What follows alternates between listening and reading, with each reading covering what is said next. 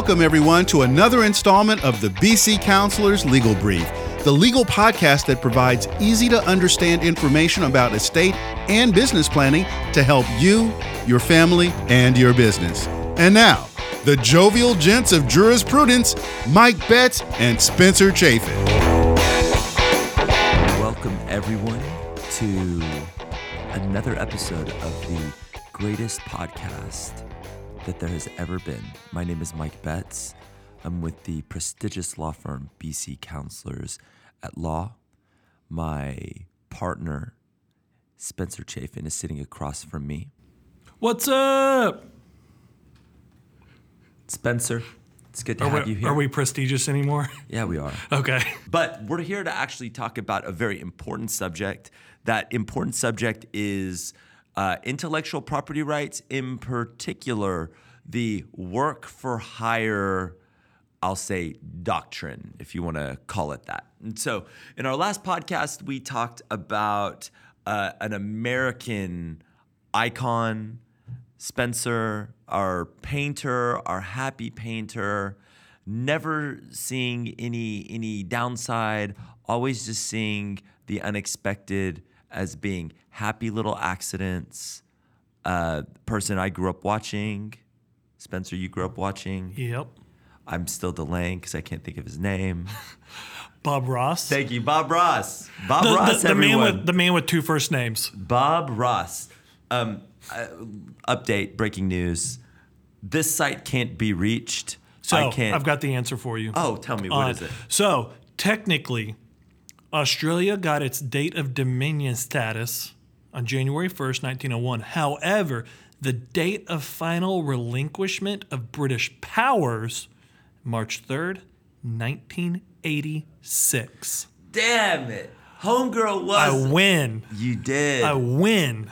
I can't believe Australia was under the control of Britain that long. Hey, if you would watch The Crown, it would have made sense because what's her face? Princess Diana and her husband Charles. Was it Charles? Charles. At the time, they went to Australia as part of the Commonwealth. Do me a favor.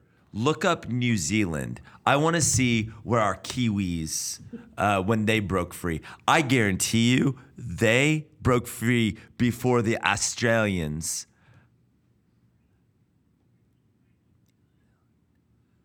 When did New Zealand do it?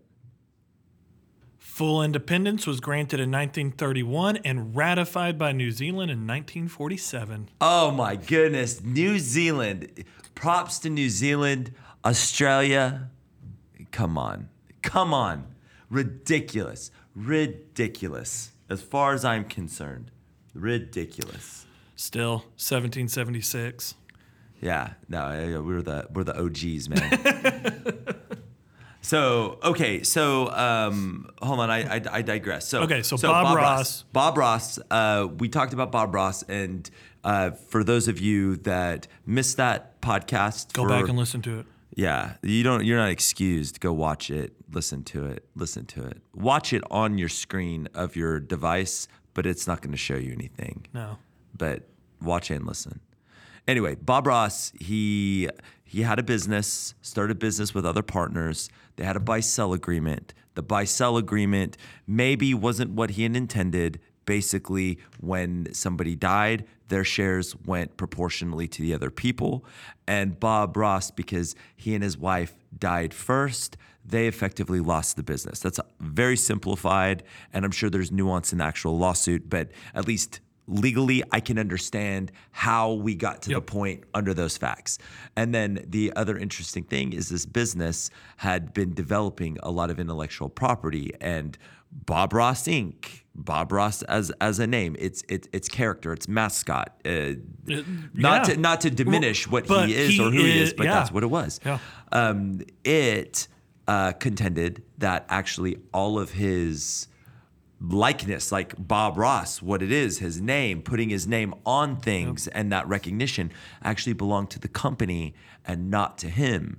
And a court, as I understand it, agreed. Correct. And so his attempt to to aside from other agreements or whatever, but his attempt to give it to his son and his half brother was thwarted because you can't give when you pass away things that you never owned. And so the idea is work product doctrine.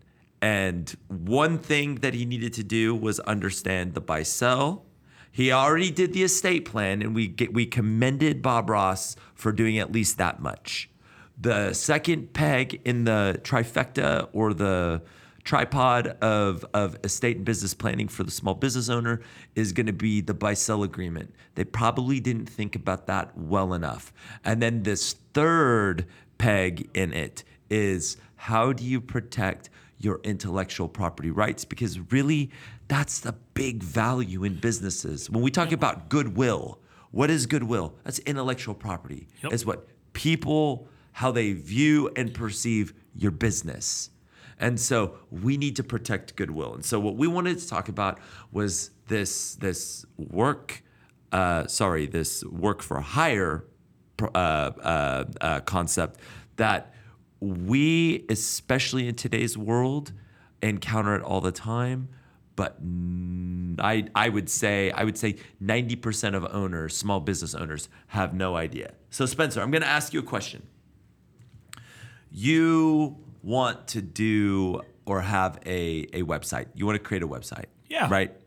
Or a logo even for your company.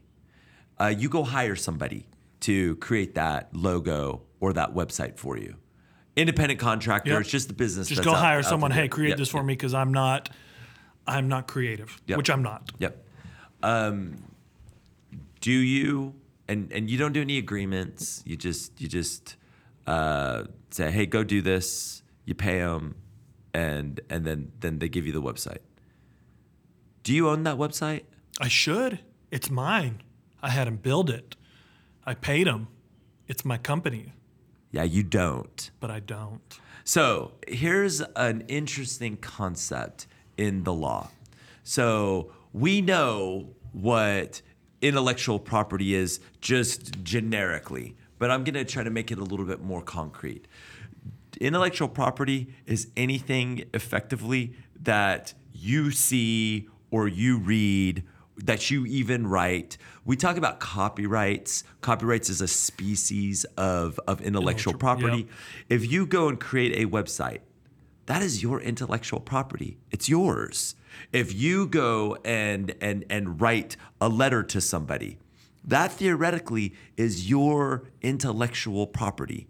You come up with what I call any sort of marks, like a logo idea. That's your intellectual property, right? Like that stuff that we see every day, intellectual property. We're going to call them marks in this particular case. So I come up with some sort of a mark or a work. I come up with some sort of a work. So we think of like movies. Yeah, that's copyrighted. A song. That's something. We think of songs. We think of paintings in the You case beat me of to Bob. it. I was going to say painting. You got it. But it's even very boring things like websites. Even more boring is software. All of that code that you have. The gibberish that no one knows anything about except for the coders. Those are works. Uh-huh. And that means they are intellectual property. That's why people control and protect their source code to the end. If you paid somebody to go do an app, so everybody wants an app. Spencer, you hire an outside company to go build an app for our law firm. Let's say we want to create an app to make it easier for people to actually do some damn planning. Let's plan for once, right? And we have an app that will help people do that. You hire a firm out of India or a firm out of China or whatever. Eastern Europe. There's a lot of companies. Or let's say somebody here in the United States. Doesn't matter where you go. Do you own that app?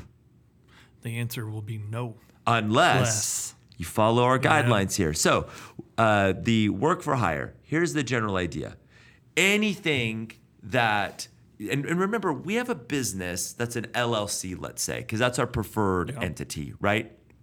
So an LLC is a separate entity, but it, like, as far as I know, LLCs can't like talk or do work or anything like that. They only do things through the people working with them.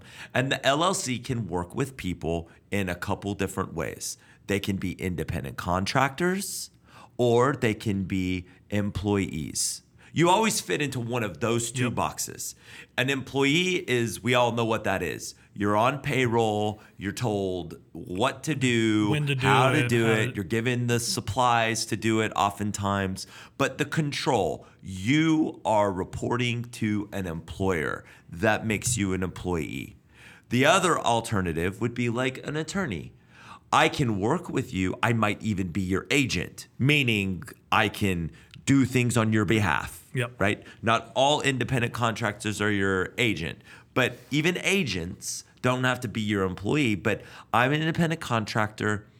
I do the work. You're only interested in the results of the work, right? The performance. So I'm expected to do a good job and get the job done, but I get to control the way I do it. I do it when I can get to it. I do it how I think is the right way to do it.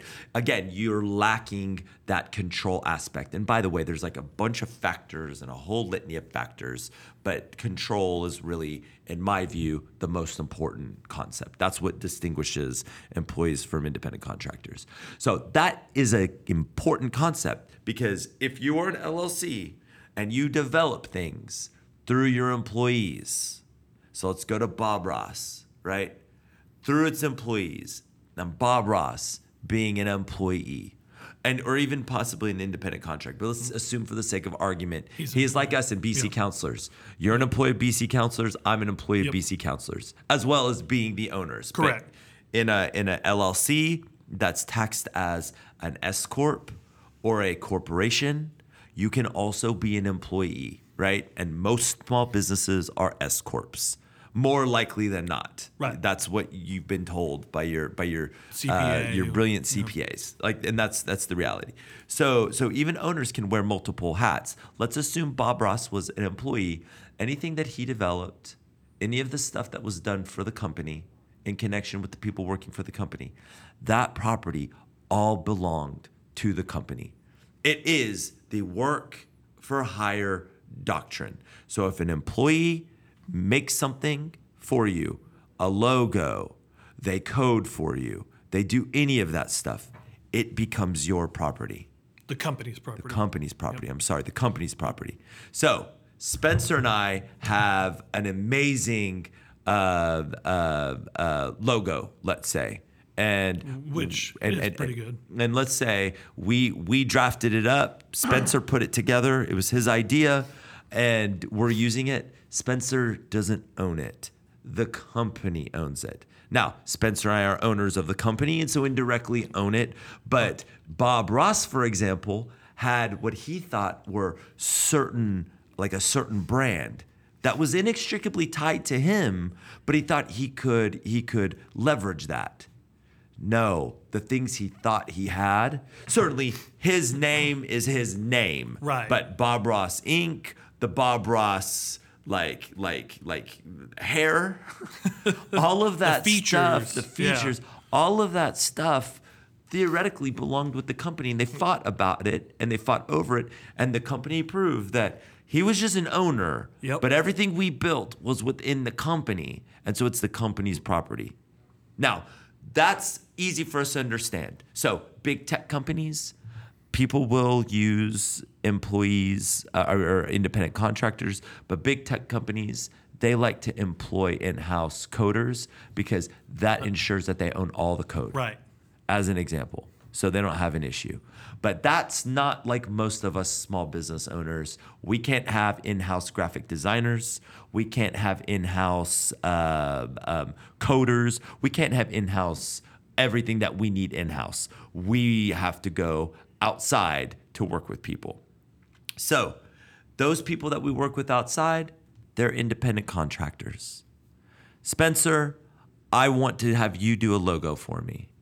What should the small business owner do? Because if we don't have a contract, you told me, you told me, I might not own the product, the product work, itself, the work. And so I could pay, and then I might get an email later, and this actually happens, guys, that says you don't actually own that mark. In fact, they might give you a very limited right to use it, but you can't use it in a bunch of different ways. Caution when you're looking at these websites. But the idea is, I don't have anything. You're the person that created it. You owned it. What can we do? So, a couple things. One, you should have an agreement, and in that agreement, see what it says on who owns the work when it's all said and done. As the business owner, you should always look for that. The other option would be to assign. There could be an assignment of the interest, the ownership in that work. And that's kind of, let me know your thoughts on this, but either way, whether you have that agreement or not, it's probably safe to always have an assignment at the end anyways. We're going to take a short break, but we'll return with more legal info to help you, your family, and your business right here on the BC Counselors Legal Brief. This episode of the BC Counselors Legal Brief is brought to you by Alfredo Robledo, Certified Public Accountant, PC. Alfredo has been licensed as a Certified Public Accountant since 1984 and is located in Grapevine, Texas. Alfredo can help with many different tax matters, ranging from filing individual and business tax returns, trust and estate filings, as well as bookkeeping services for your business. You can contact Alfredo at 817-421-0720 or find him at grapevinecpa.com. Inspire Art Dallas uses advocacy, fundraising, and public events to encourage the flourishing of the City of Dallas Public Art Program and to enrich public art experiences for residents and visitors to the City of Dallas. I'm Kay Kalos, Public Art Program Manager for the City of Dallas Office of Arts and Culture.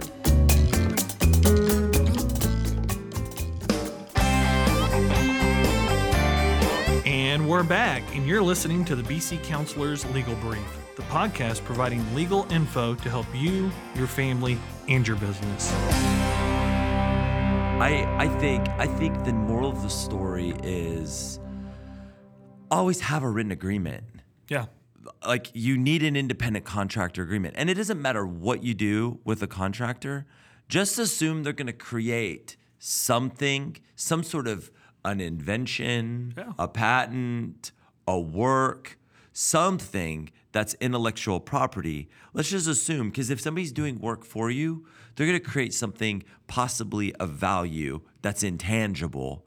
Why not have an agreement that specifically states what it is? And so here are the rules for works for hire with independent contractors. So it's automatic if it's an employee. A work for hire could theoretically apply to an independent contractor, but it's not 100% clear. So it's a best practice to have this sort of language.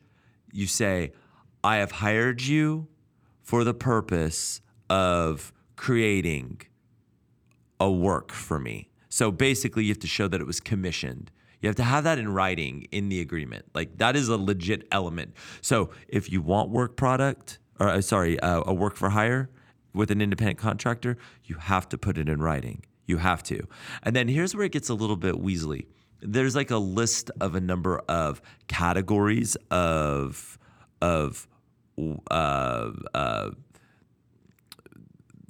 tangible thing, let's say, or medium. That's the tangible is the wrong way because it's all intangible. There are categories of things that can be a work for hire, and so it's like compilations, recordings, that sort of thing. But interestingly enough, things like code, things like logos, they're not like specifically identified. And when it comes to code, let's say, like your apps out there that everybody's wanting an app, there's not really a very good box for it to fill into. Now, there were courts previously that just said you're kind of out of luck if it doesn't fall within one of these. But there have been some opinions that have come out that basically say, you know what, we're going to call these compilations if they're part of one thing. So like websites, people have gotten their websites protected under the work for hire doctrine. The idea is this: let's have a written contract. Let's put in the elements that this is a work for hire, just to say that's what we're doing.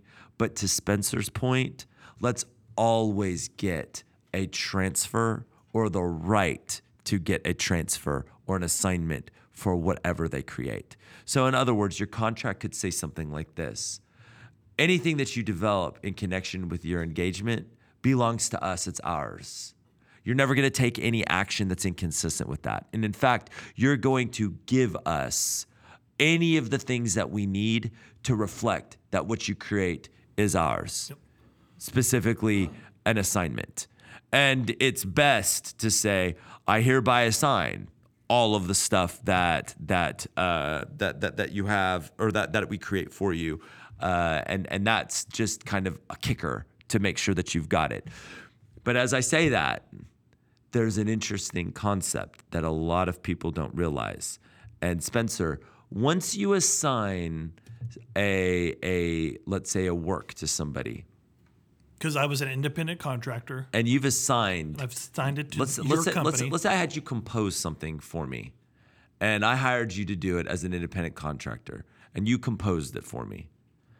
Like, I can keep that forever, and I don't ever have to worry about losing that right because you gave it to me, right? Nay. What are you talking about? I can actually take it back with under certain stipulations. So are you telling me that we have a deal where you essentially sell it to me and you can take it back? Yeah. So it really thwarts the whole no takebacks argument. I've used that argument my whole life. Yeah, because you had siblings, so did I. No takebacks. Yeah, no takebacks. Yeah. Oh, and incidentally, we might have to cut this out, but it's an interesting concept. So do you remember the saying, Native American giver? The true saying was Indian giver, yes. That is so bad. I do not advocate using it.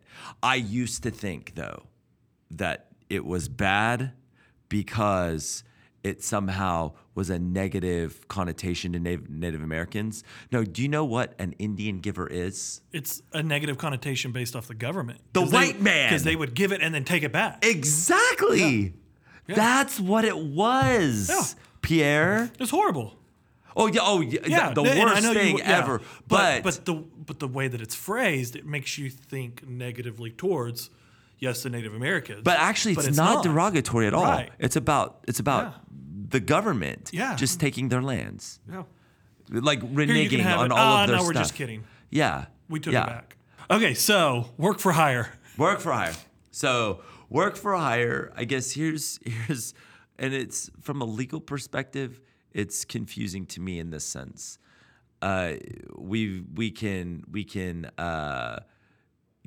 okay, so Mike, you're telling me employees that create things for us, it's always ours.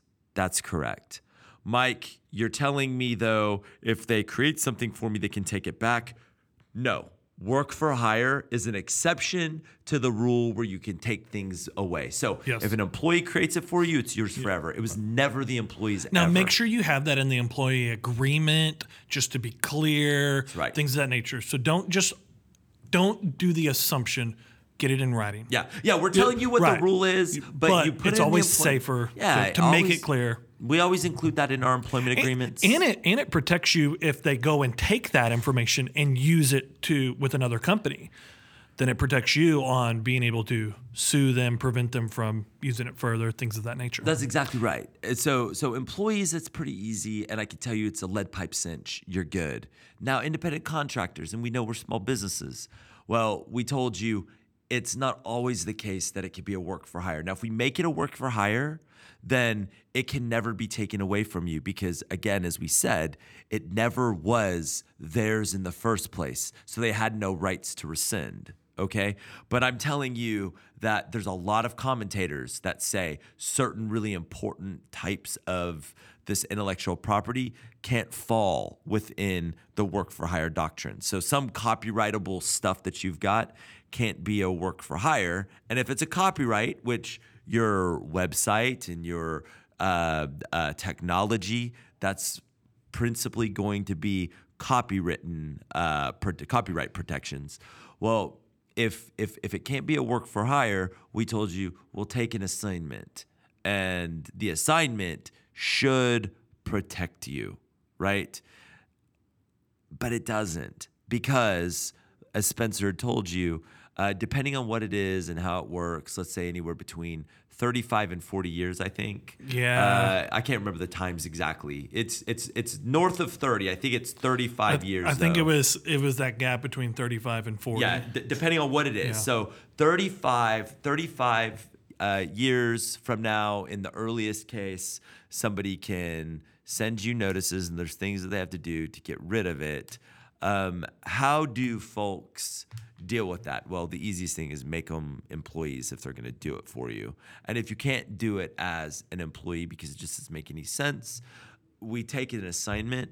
Perhaps we could build in some language into your agreement that they waive those rights under the Copyright Act, that they won't ever pursue those rights. So maybe you could try to do that, but I don't know if that sort of thing would be enforceable because Congress specifically wanted to protect people's ability to do that. And so relinquishing the ability to do that might not be workable. Yeah. Now, also to be clear, that 35 to 40 year gap, like that's my understanding is when the independent contractor can come back and say, I'm taking it back. That's right. It's in that period. Now, what happens if they don't exercise that right within that period? Oh, so when they die, their heirs can do it. So let's be clear about that. But if they don't ever do anything about it outside that window, it's like a statute of limitations. Like people know that there's a period of time after so much time, they can't go after you. People understand that in criminal law, and I think they're starting to understand that more and more about civil law. Same concept. So if they don't, you're golden. Like there you go. It's okay. No. The idea, the thinking was, let's hope they forget. Well, there's a lot of disparity, and people are typically going to use it and benefit from it early on. And we don't want people to just take stuff and sit on it. So we'll give authors time later on down the road to get back their stuff and try to use it again. Like those were some of the thinkings behind it. Software really does pose a conundrum, and I've been doing a lot of reading, and I just don't see very convincing to me practices. But what we're telling you on this is really the best practices that people will tell you.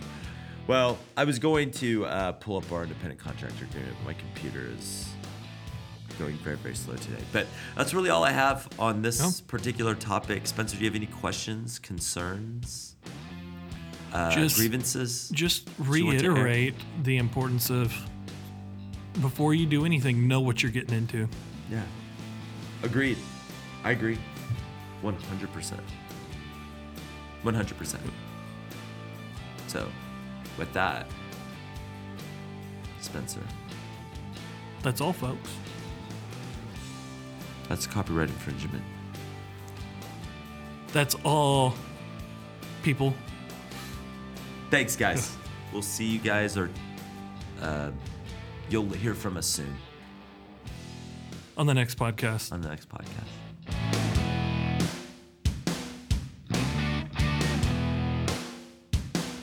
And that brings us to the end of another show. For more information on today's topic or previous show topics, please visit our website at www.bccounselorsatlaw.com. While there, feel free to let us know what future show topics you'd like for us to cover. On behalf of Spencer, this is Mike, and we thank you for listening. And remember, it's always our goal to provide easy-to-understand legal info to help you, your family, and your business here on the BC Counselors Legal Brief.